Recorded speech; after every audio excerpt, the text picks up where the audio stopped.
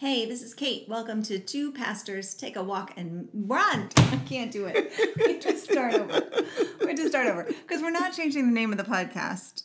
This is still the name of the podcast.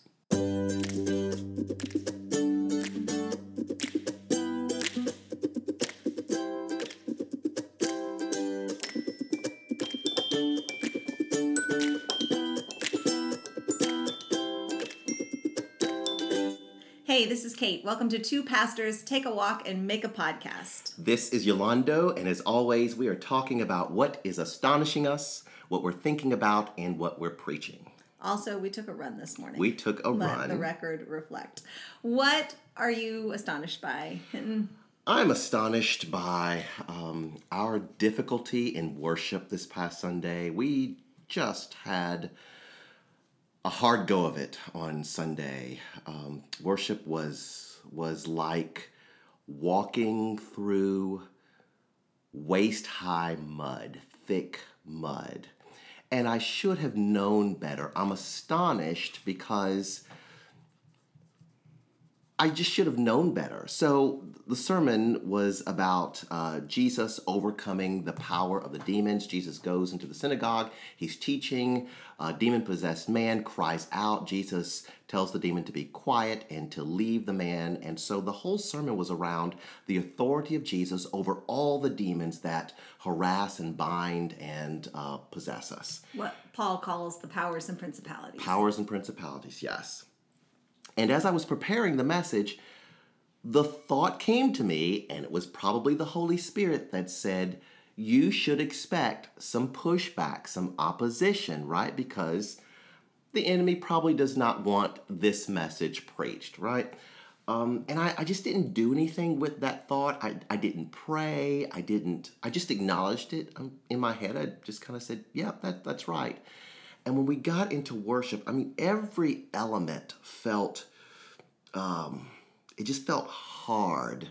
It felt like the life was sucked out of it. And I'm not blaming anyone because it was the whole room. It was the environment, myself included.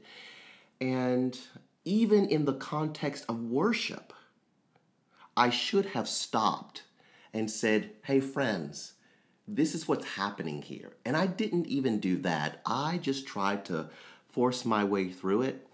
And Sunday afternoon, as I was thinking about worship, I just became really angry.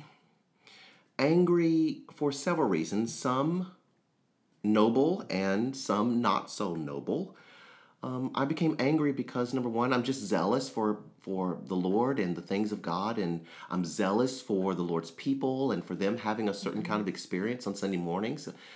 It matters to me that when people come, they have a great worship experience, that they experience the Lord Jesus in the context of worship. And I want to do everything that I can to create an environment so that happens.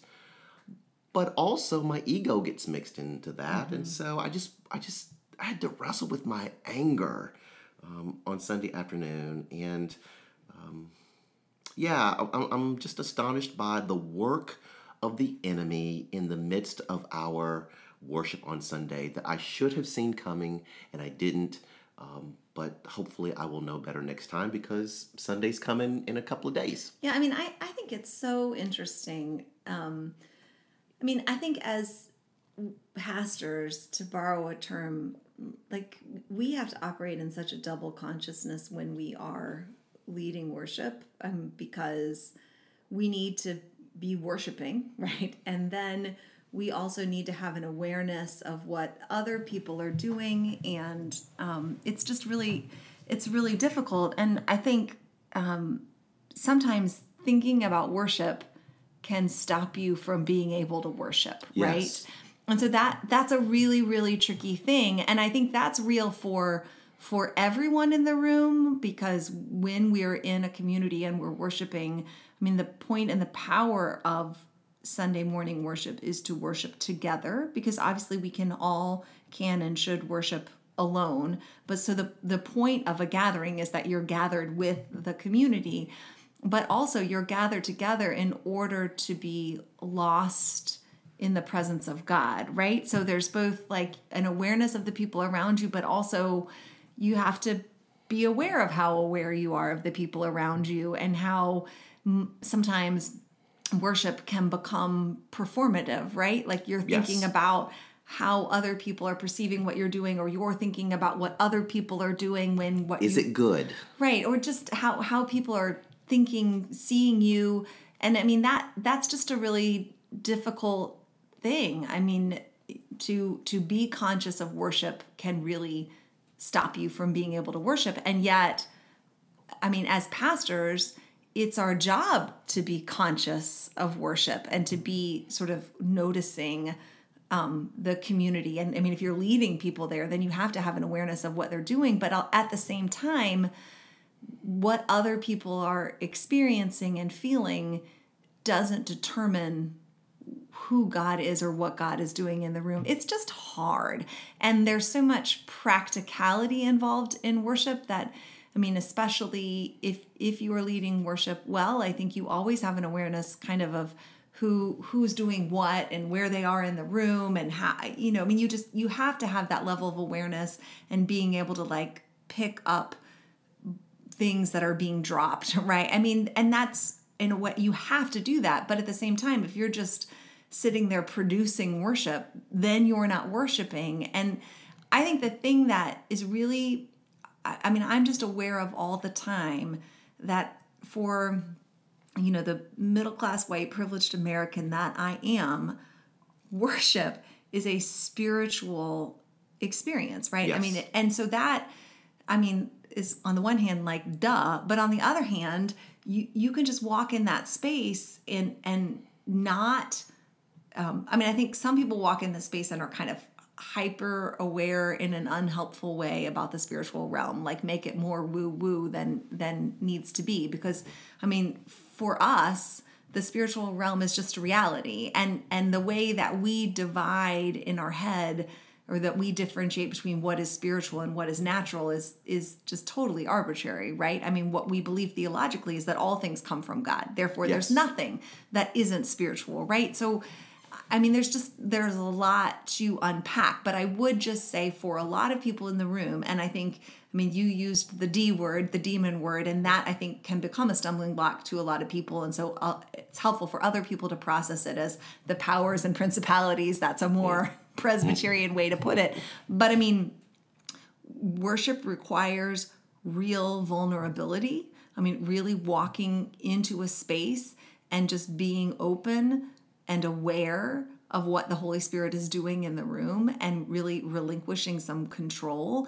And that is something that many of us don't like, especially people who have been sort of suffered spiritual abuse in churches for lots of good reasons. And then some of us who are just kind of comfortable and winning at life don't like. I mean, so it just, there's real resistance to worship that we carry in our hearts. And I think that, your gospel passage names that as a demon. Other people might, put a sociological term on it, but it's true, and it's there. And it's really hard, especially as a pastor.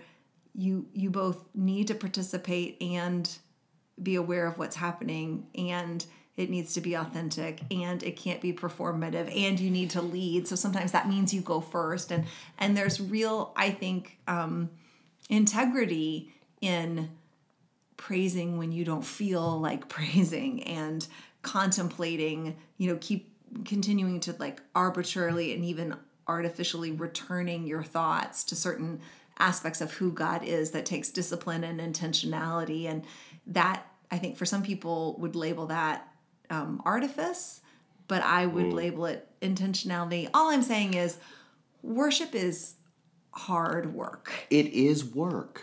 Yes. And it doesn't happen.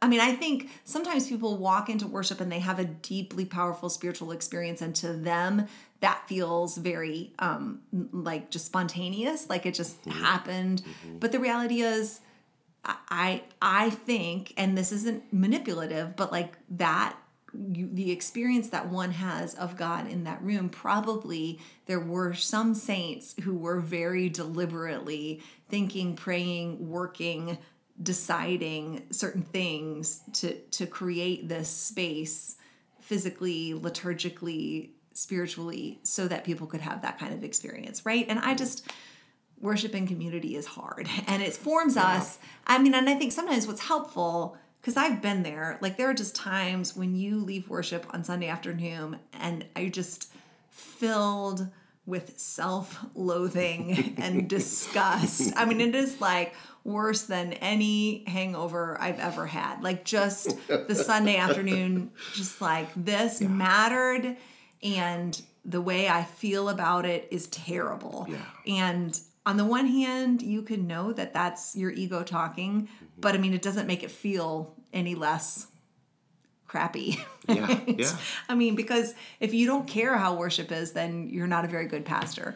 But it's really hard to just remember that how I feel about something doesn't at all determine how God used it for the sake of the kingdom, for the sake of the individual people in the room. And some of what is good for us doesn't feel good to us. That's right. So that's just a really important thing. All I'm saying is, been there, done that, have the t-shirt, don't want to go back anytime soon. But now, not that I believe in jinxes, but I sort of feel like now it's inevitable that on Sunday I'm going to have a terrible worship hangover. And well, one of my consolations, one of my takeaways from this past Sunday was, well, I must have been preaching, leaning in the right direction. I think so. Right? If I believe that what happened on Sunday is opposition, is resistance from the enemy, then that means we're headed in the right direction.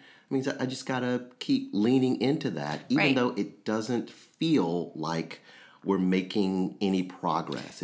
And another way to make that same point for people who are listening and feel uncomfortable with the supernatural framing that you put on it, which I agree with. Mm-hmm. But another way to look at that sociologically is just to say, if there's that level of resistance in the room, then it's something that people are really fighting that I think they need, right? I mean, I just think some people run away from a deep, interpersonal, intimate, vulnerable space in worship. Yes, because with a supernatural Jesus. Correct. Right, because they know, because again, Presbyterians have many challenges, but stupid isn't one of them. And they know that, like, if you let the Spirit in, you will be changed.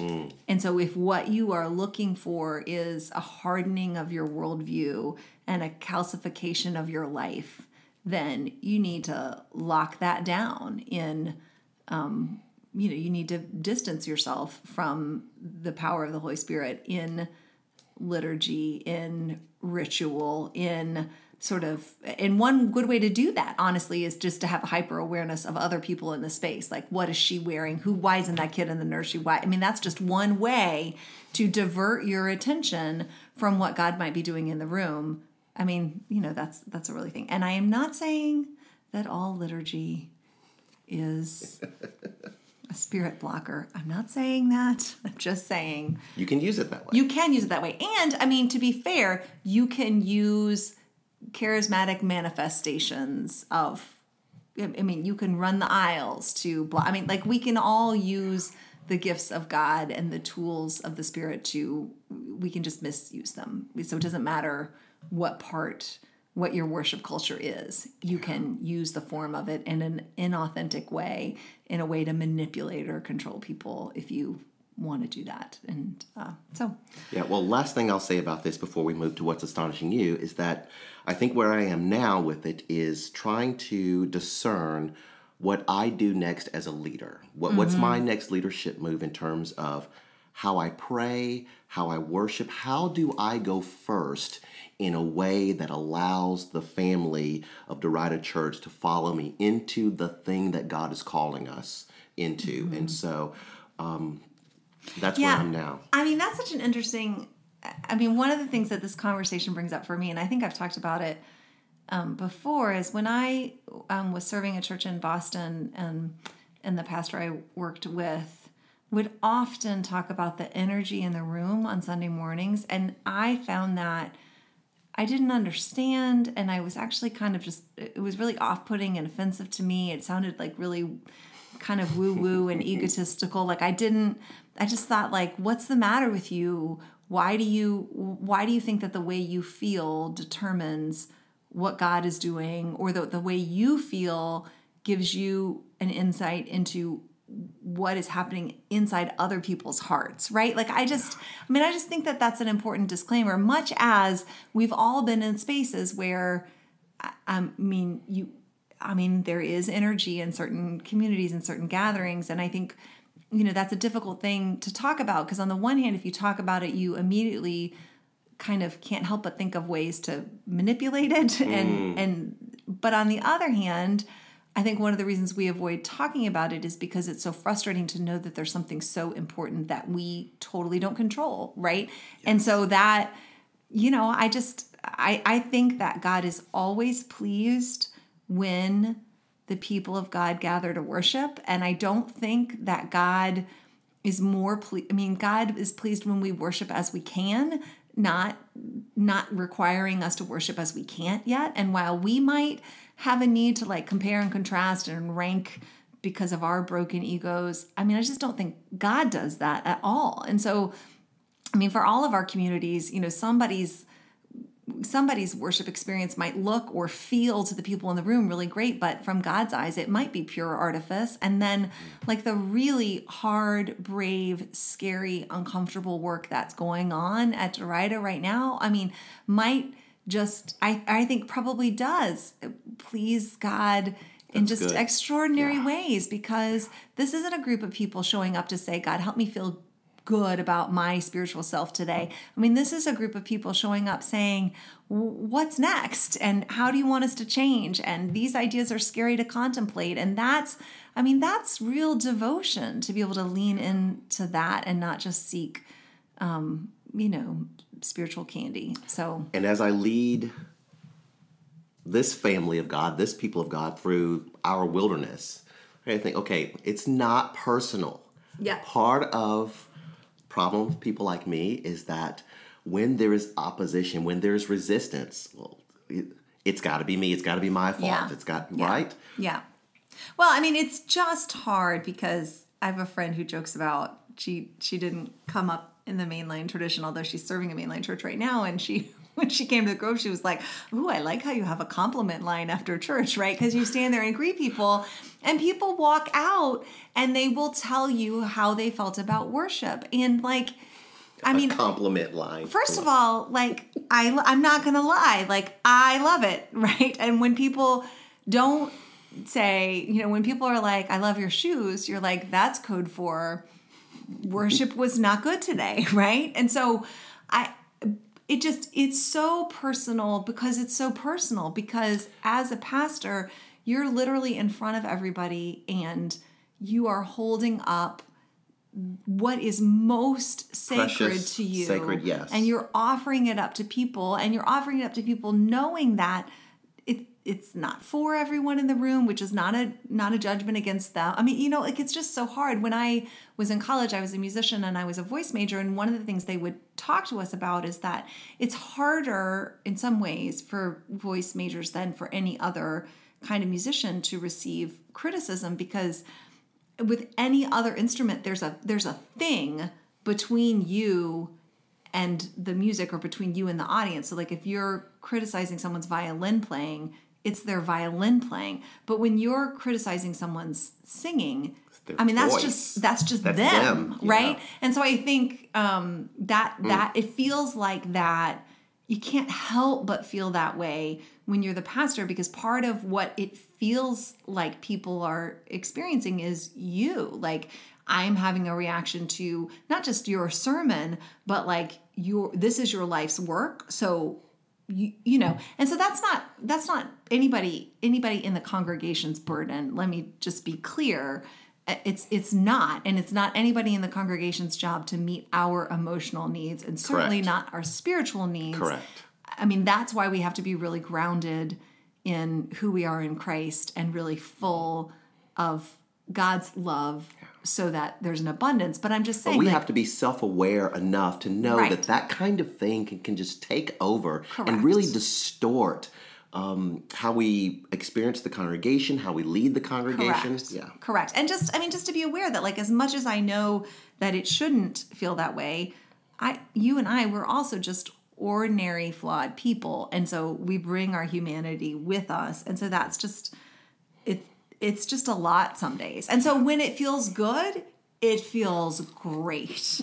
And when it feels bad, it feels terrible, which, I mean, not for nothing, but is another reason I think that as pastors, we have to be really, really intentional about Sabbath and about boundaries, because there need to be parts of your life that are just unaffected by the sort of ups and downs of life in the church community. So, and I think so many pastors are encouraged to put the church first at all times. So, like, above their marriages, above their children, above their mental health. And so then when church is going bad, then it really is your whole life. But when you're in a space where your congregation is encouraging and supporting you and being healthy, then when it's bad, you just have more like emotional margin to be like, well, that was a hard day, but that's not the totality of my life or my identity or who God is. And so I can just take a breath and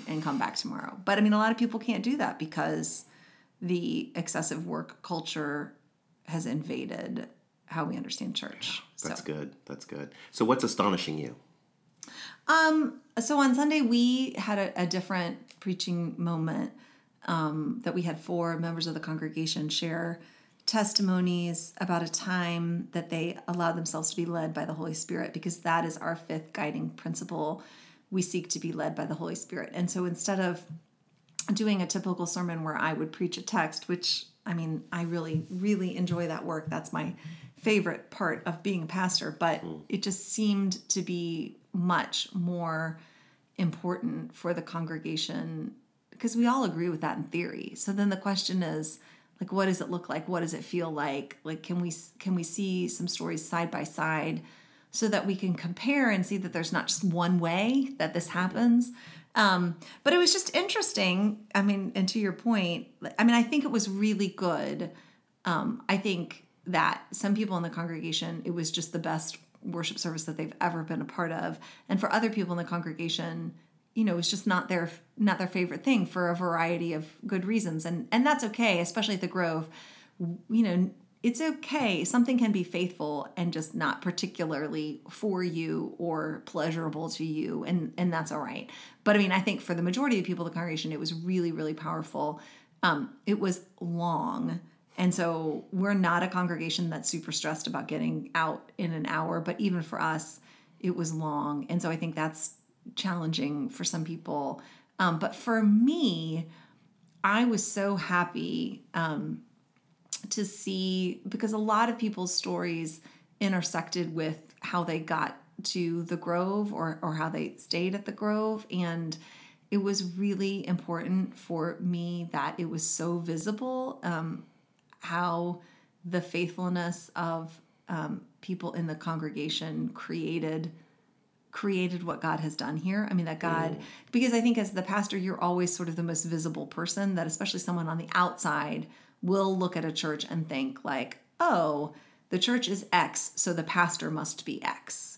And so it's really important for people to see, like, as a pastor, you can be working faithfully, but I mean, you don't control what the people in your congregation choose to be and do. Right. And so it's important for me for in that moment, it was just very visible that there were people who were in the congregation who allowed the Holy Spirit to lead them past their preferences and past really their relational needs to be a part of what God was doing, and that there were people totally unconnected and outside of the congregation who allowed the Holy Spirit to lead them past their preferences and past their relational needs to be part of that community. And So it was important. so helpful for people to see just how brave and sacrificial and blessed people were who allowed the Spirit to lead them.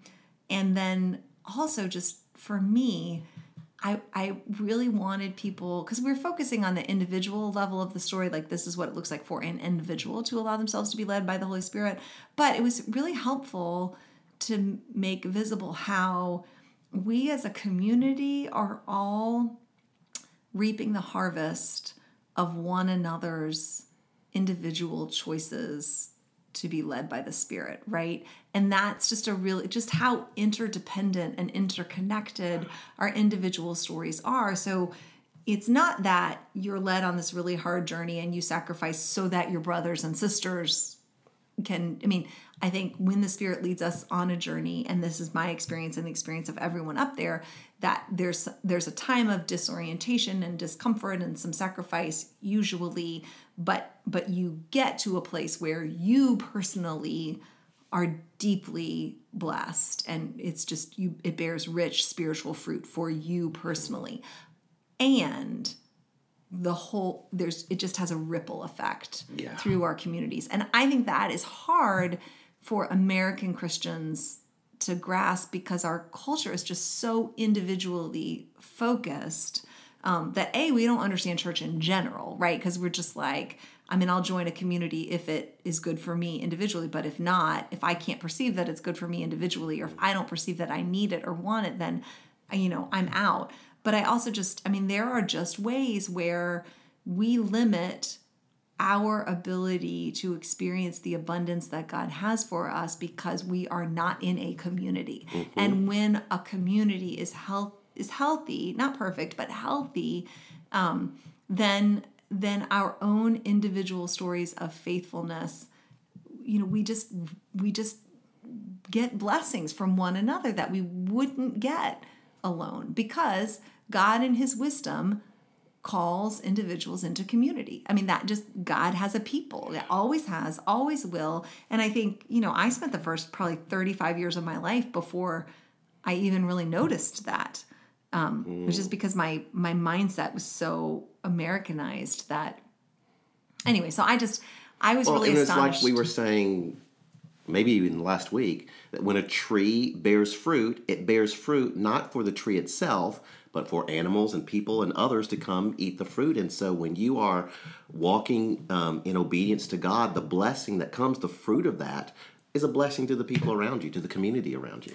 Also, I just want to be clear that some people have had really rich experiences of being led by the Holy Spirit, and so they're down for it, they're in already. But some people haven't, or at least don't have an awareness of times that the Holy Spirit has led them. And so I don't want people to labor under the false conception that if God calls you to something, it's just for suffering and sacrifice and for the good of other people and right. not you. And it's, that is the thing about Jesus saying, I have come to give you life and that abundantly. That's is good. This idea that this isn't a test, this isn't a trial run, this is life in the kingdom now.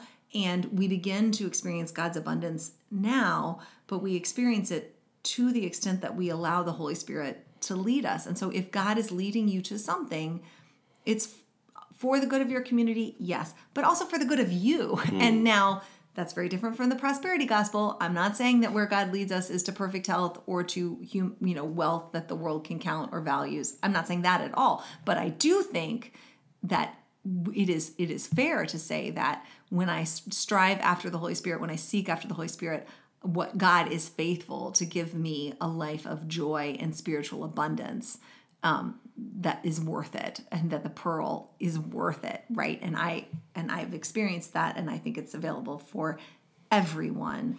And I think people need to know that one of the reasons you want to follow the Holy Spirit for the sake of others, sure, but also for the sake of you, because what God wants for you is better than what you want for yourself. But in pursuing what is ultimately best for you individually, you become a blessing for other people. And what's best for us individually is interdependence and mutuality. Anyway, I guess it's another way of looking at the idea that the kingdom is a kingdom of abundance and not scarcity. So yeah, that's good. What are you thinking about, friend? I am thinking about Black History Month, since we have started, stepped into February, and During this month, I tend to think beyond African American history to the African diaspora, and because I'm a pastor and because I love history, one of the things my mind goes to often, not just this time of year, but often, is the early church. And I've picked up once again the book by Thomas Oden called How Africa Shaped the Christian Mind. He happens to be a white scholar, but he has spent years and years and years studying the history of Christianity in Africa. And he says he felt compelled to write this book, not so much for Western readers, but he says he writes for the children in African towns and villages so that they might know the rich history of pre-colonial, pre-slave trade Christianity in Africa. Mm-hmm. And there are books that you read and you can tell that the author has a love for the subject, and this is one. And one of the things I love about the book, that I'm not through with it, but so far, is just the real honoring of this history of Christianity, and a reminder that so much of what we value in terms of Western theology, Christian theology, the seedbed for that was in Africa. And Oden points out that there were really two areas where ancient Christianity took root in Africa. And by ancient Christianity, he really is referring to the first 500 years. So somewhere around the year 50 to around, a little after 500. The first area is North Africa, Mediterranean Sea, Carthage, modern-day Libya. Augustine? Yes. And the second area is from Alexandria going up the Nile into East Africa, Egypt, Sudan, Ethiopia, Somalia is close by. And he says these were places where Christianity took root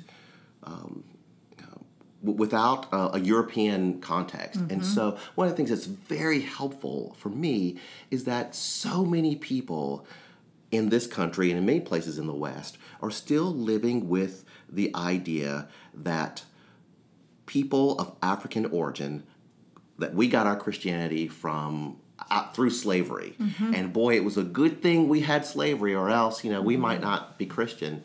And that's just a lie. That's just a falsehood. And there are a lot of people who, because they want to reject colonialism and white supremacy, are saying, I need to reject Christianity. Absolutely. Because I need to return to my, indigenous faith of my people. And I mean, it is helpful to know that the indigenous faith of many African people was Christianity. Which obviously white slave traders wanted to hide, because one of the ways that they justified the great evil they were perpetrating was to say, well, yeah, but we're giving people eternal life that they wouldn't have had before. And so that pretense was only possible if they were able to present this dehumanizing image of...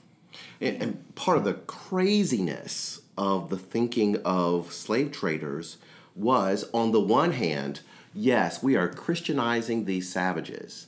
But then on the other hand, there was this philosophy, this theology even, that said that African people were less than human.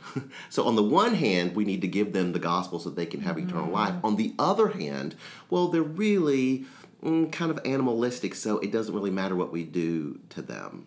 That's just twisted. One of the things I learned just the other day reading this book, and I did not know. The Gospel of Mark, of the four Gospels, is my favorite Gospel, and now I have another reason for it being my favorite Gospel. The writer of Mark, John Mark, is in many ways honored as the founder of African Christianity, because he moved to Alexandria, was the first bishop there, and Christianity flourished early on through the ministry of John Mark. So that's what I'm thinking about. Well, here's what I'm thinking about, and it's funny. So you know that it's funny because it's connected. I have very strong feelings about music in worship, and I have long been, believe it or not, struggling to put a label on them. Like how can I explain even to myself what it is about some of the assumptions in majority white congregations about worship that makes me so viscerally uncomfortable and angry? Like when we hear, because it's one thing that like people are going to love the cultural expression of Christianity that they met the Lord in, and that's totally fine. That there's nothing wrong with that Jesus, I think, meets people, in their own humanity, and that's great. But what makes me angry is what I see as this persistence in when, say, people who love organ music or people who love hymns or people who love certain kinds of liturgy aren't just talking about how they love it or how it's meaningful to them, but they need to say, this is better than other forms and expressions of Christianity, or this is more authentic or deeper or truer, or there's more of God in this. And so often when you hear people talk about traditional music versus traditional as they define it, and they would define that as with an organ and a choir and 3 hymns, versus more contemporary expressions of music worship, they'll say like, well, contemporary music in worship is vapid, it's simplistic, it's repetitive, it's got bad theology, whereas traditional, and that in and of itself is an interesting word in the context that we've been talking about, but traditional music is theologically rich and it's intellectually stimulating, and it will introduce you to these ideas that will sustain you over a lifetime. And it requires people coming together to learn music, and you have to really become, musically literate, and that's just good, and this other music is bad. And I'm like, duh. The reason I hate it is because it's colonizing Christianity, right? Mm-hmm. It's basically saying that the authentic expressions of Christianity are white Eurocentric traditions, yes. And that if what you like, it doesn't come out of a white Eurocentric Christian tradition, then it is not legitimate or authentic, right? And one of the things in the Presbyterian Church that we tend to be a rich, white, upper middle class congregation. And so when we say we need our hymn books, what we're saying is we want to be in a congregation, consciously or unconsciously, we want to be in a congregation with a certain amount of money, where people have had a certain amount of formal education, where there will be, and the fact that then you would denigrate a tradition that says, we have music that is simple by design. And by the way, any creative person will tell you that it is harder to create something simple than to create something complicated, right? We want to write music that is by design simple, that is by design repetitive, that is by design intuitive, so that people can come in and learn a song together in real time. And you hate that because why? Because it is accessible, right? Because that means people with educational equities and degrees don't control and act as a gatekeeper in terms of who can and can't sing. Like, it makes me insane because there's so much white supremacy layered behind all of this stuff. And it's not that people who write hymns won't go down and pluck up a spiritual and notate it and put it in a hymnal.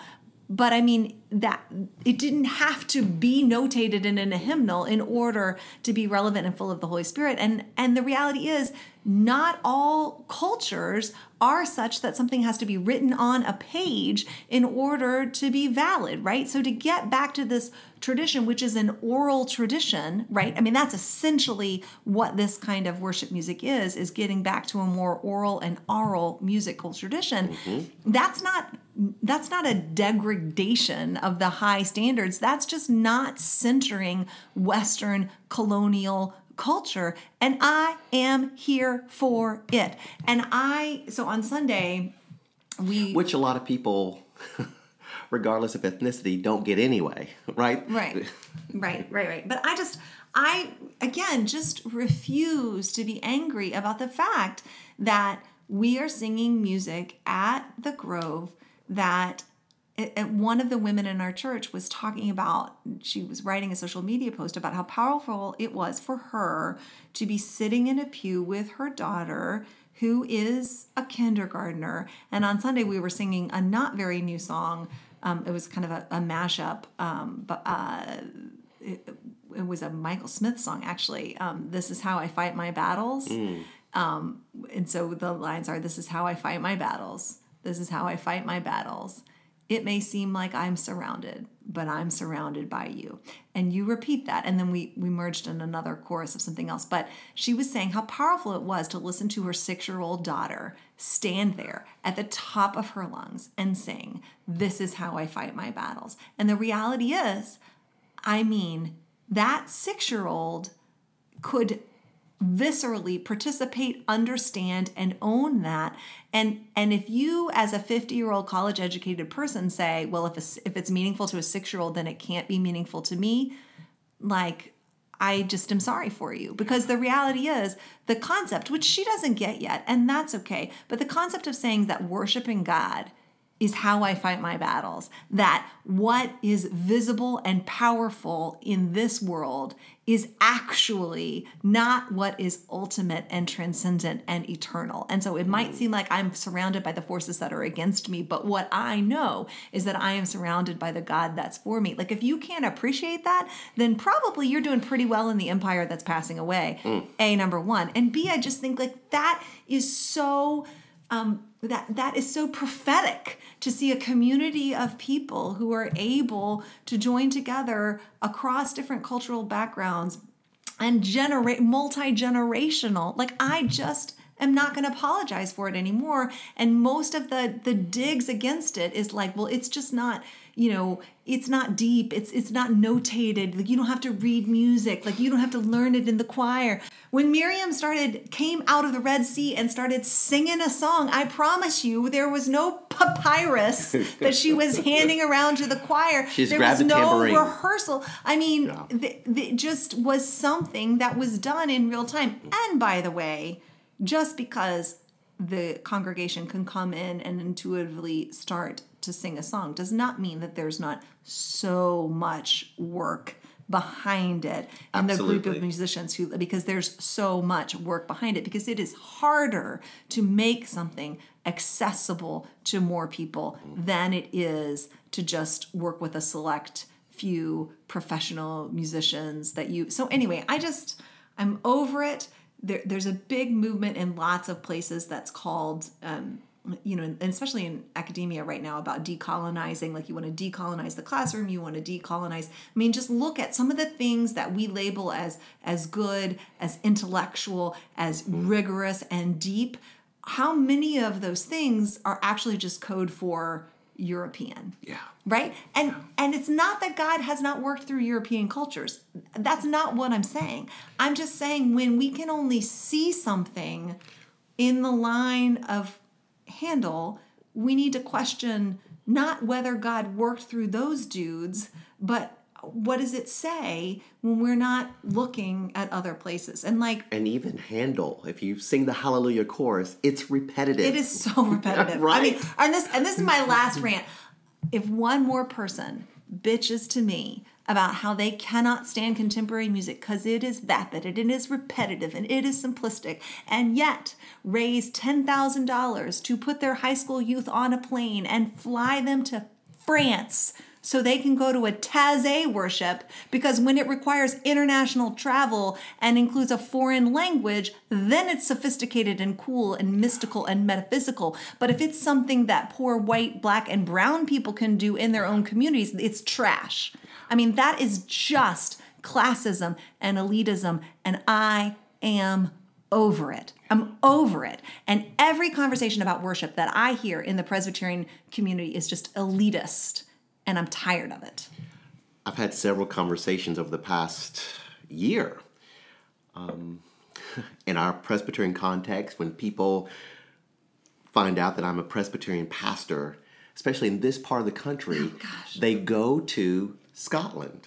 They want to talk about Scotland and, oh, you're Presbyterian, Scottish this, Scottish that, which is fine. Okay, I get it. But then I remind them, hey, did you know that John Knox, who brought Presbyterianism to Scotland, got it from Calvin in Geneva? And when Calvin was trying to discern his theology, you know who Calvin reached back to? He reached all the way back to this African by the name of Augustine, right? But when we tell the story, we don't tell that whole story. And I think things like Odin's book are so important because history matters. Telling the story right matters. Because if we don't tell the history right, we will then perpetuate and give power to lies. Yes. Well, we just went last week to see Brian Stevenson talking, and I'm a huge fan of Brian Stevenson. And if you don't know who he is, look him up. But I mean, his whole thing about changing healing in the nation is like, there are 4 points, and one is you have to get proximate. You need to be in actual, not theoretical, not an advocate at the ballot box only. You need to be in actual relationship with people who are suffering and people who are at the bottom of the current empire. Who does that sound like? Jesus. The second thing is you have to change the narrative, right? Yes. There are just some things that you are taught were history, were true, were reality, and they're not, right? So you have to stop telling the same half-truths and lies and repeating them and giving them more and more powerful.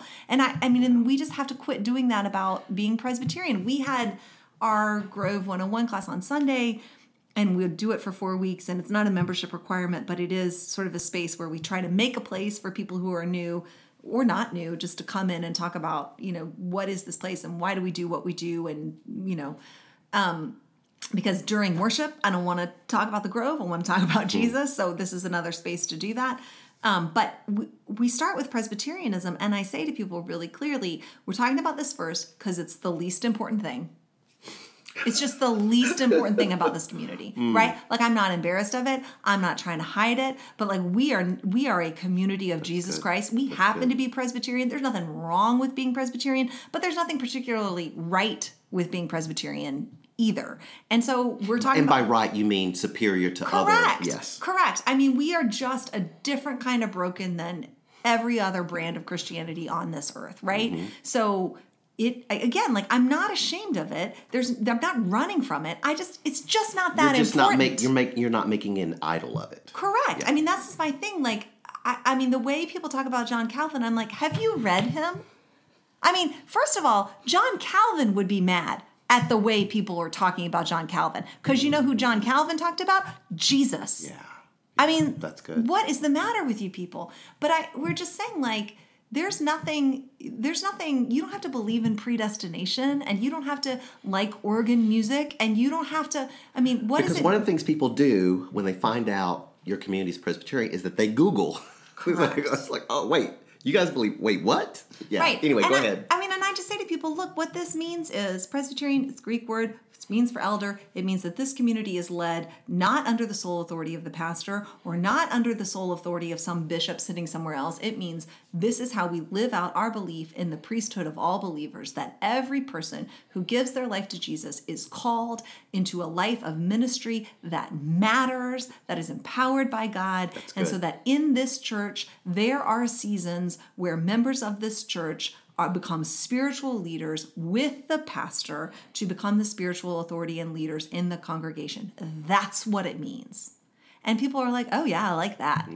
I mean, people from across the spectrum love that and say, and we talk about, we believe that Jesus Christ alone is the Lord of your conscience. So if the Presbyterian Church nationally does something you don't like, cool. Because you're not pledging allegiance to them, right? That's good. So, I mean, there's nothing in here that we need to run away from, but there's lots of things that we lift up and say, oh, this is what it means to be Presbyterian. That's all just adiaphron. Like, it's all just culture, which isn't bad, except when we substitute the culture for the actual reality that we're supposed to be chasing.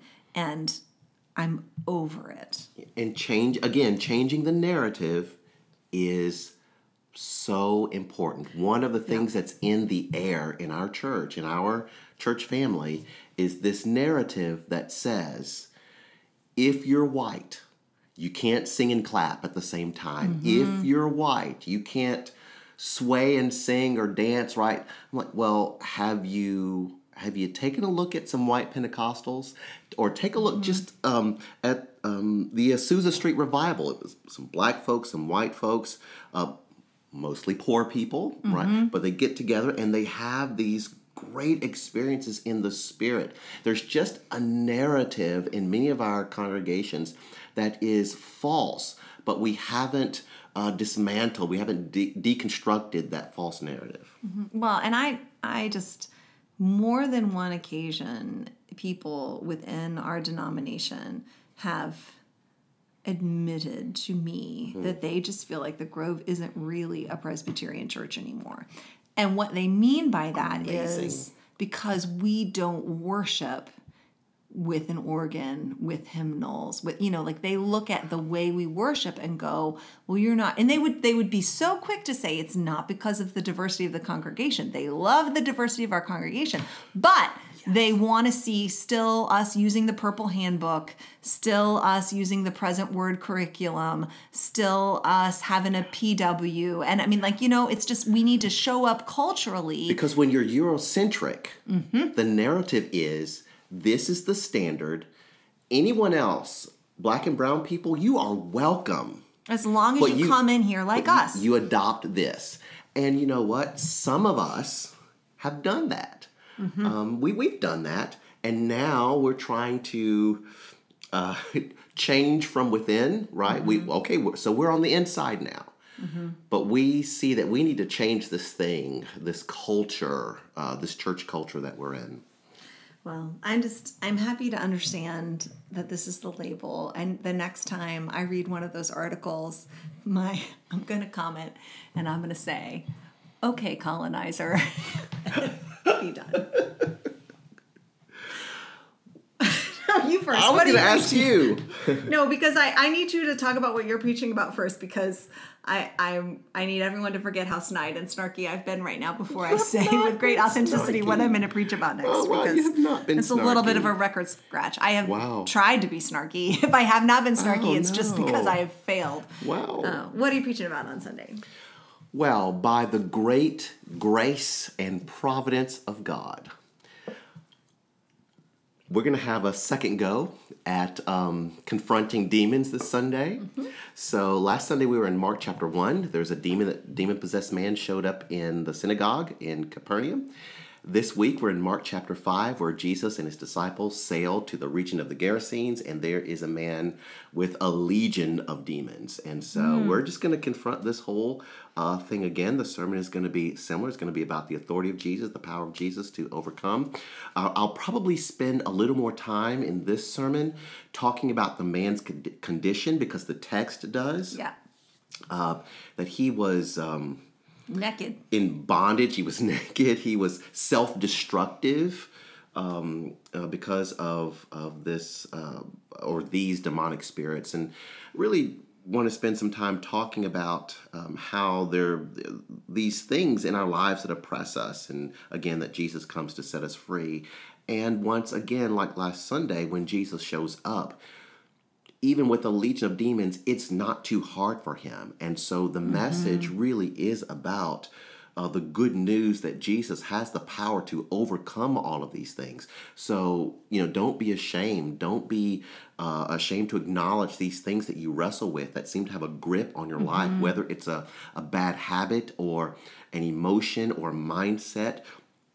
You are aware of some things in your life that just seem to be stronger than you. That's okay. Don't be ashamed. Jesus has come to set you free. And that is the good news. We want to run toward that reality. Yeah, and I think it would just be so interesting to me if we, as a whole body of Christ, lived into that more, because so much of the public expression of Christianity is based on like fear and rejection and othering.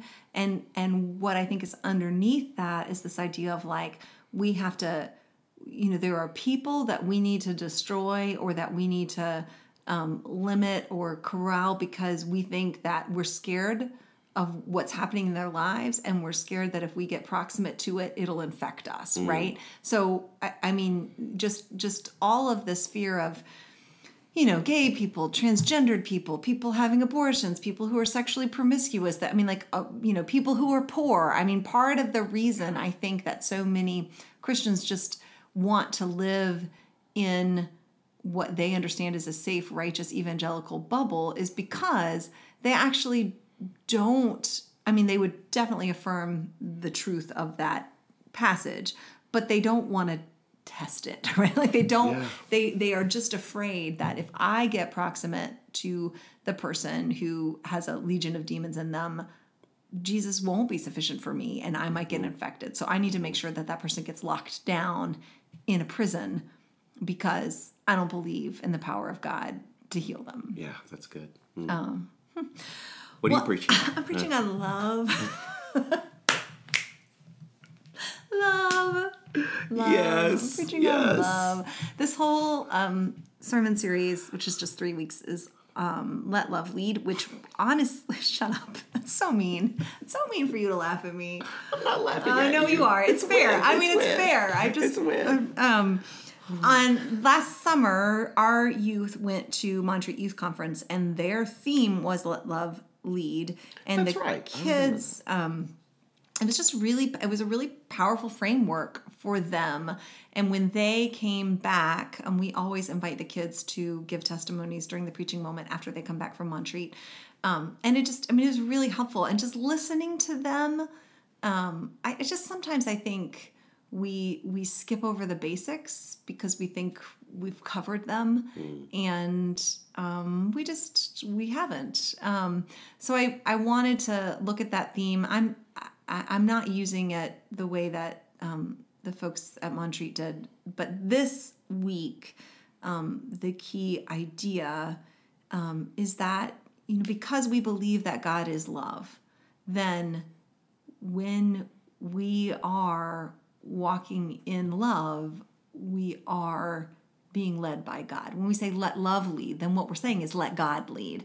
And when we, out of fear and anxiety, put limits on love, whether they're limits to protect ourselves or what we think we deserve, or limits to sort of control other people's dangerous behavior, we're not letting God lead us. We're being led by fear or something else. And so, and I think when we say let love lead, my mind immediately, and this is just kind of this isn't a strength, this is probably a weakness, is that I immediately start thinking horizontally, like how do I let loving other people lead my choices and move me? I think, where we need to start is being led, letting our love for God and our belovedness by God lead us, like letting that be the thing that both guides us and compels us and strengthens us and nourishes us. And so out of that will come love for the people around us. But if you try to love people around you,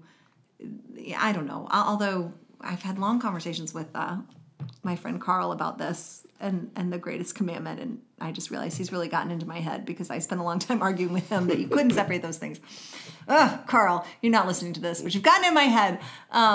Anyway, you and I were talking because I was trying to think of where I wanted to go in the text, and I think I am going to use the account of the Garden of Gethsemane, because to me, that is a moment where Jesus's love for God and Jesus's trust that God is love is leading him in that moment. And you see the sacrifice, you see the discomfort, you see the pain, but ultimately you see Jesus allow love of God to lead him in surrender, as opposed to his wisdom or his authority or self-preservation or his sense of justice or his sense of righteousness, right? It's love. It's this love by God and for God that supersedes all of those other things, which many of them are not bad things, like a compassion for justice or one. I don't know. I'm at the beginning of things, but definitely this week, I just really want, it's so easy, and we put it on coffee mugs. God is love. Here's a cat drawn by Sandra Boynton, right? I mean, it's just, we got to get underneath that, because I think we just dismiss it as sentimentality. Yes, because if love is leading you, it's going to mean painful sacrifice. It's going to mean self-denial. It's going to mean seasons of hardship if you let love lead you. Now, if you let pleasure lead you, okay, that's something different. But if you let love lead, that's something much more powerful than sentiment. And I think a lot of times when God leads us into hard places of deprivation, or even when we feel, and somebody named this, my friend Octavia named this in her story of being led by the Holy Spirit on Sunday. She said, I allowed the Holy Spirit to lead me in a move from a place where I was really settled by family and enjoying a lot of success in New Jersey to North Carolina. And when I finally said yes to that, after kind of the initial season of peace passed, I felt very distant from God. Like I felt like the thing that I had lost, because it was hard and it was disorienting. And it was just this deep irony of trying to be as faithful as a person could be and trying to trust God so much, and then experiencing as a result of that, an immediate result of that, a disconnect from God, right? So letting love lead us beyond feelings even, and letting love, because I think a lot of times we talk about love being hard and sacrificial, and in some ways, in a weird way, that's kind of attractive to us. Like, yeah, I'm tough enough to love, or I'm strong, whatever.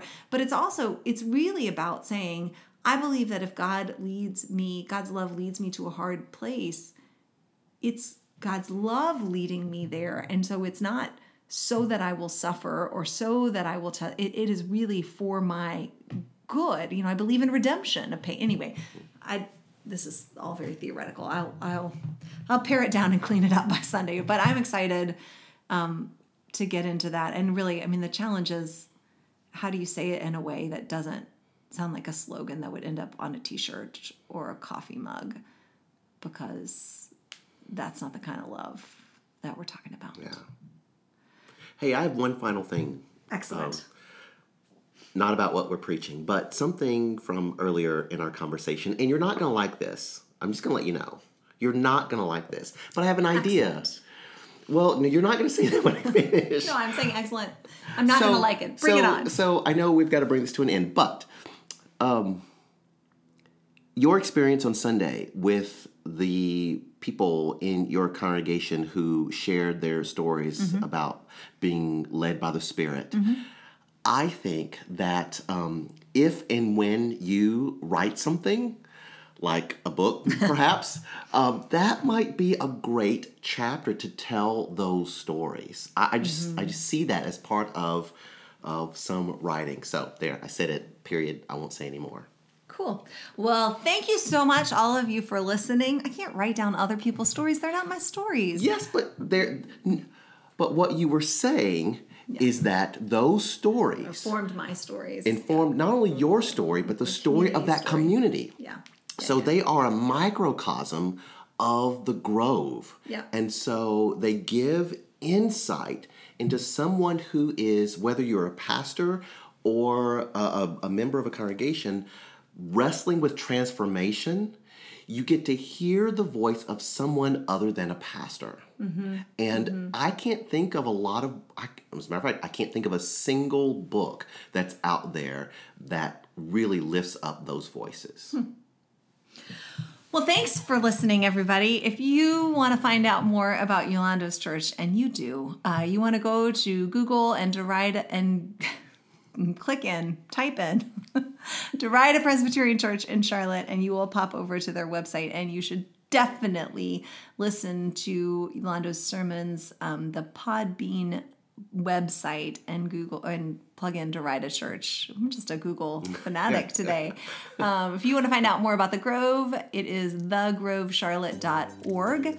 And if you want to hear the messages at the Grove, including if you want to hear the testimonies from this Sunday, they are on our worship podcast. Go to iTunes, and it's The Grove Charlotte, and you can hear it all. Thanks for listening.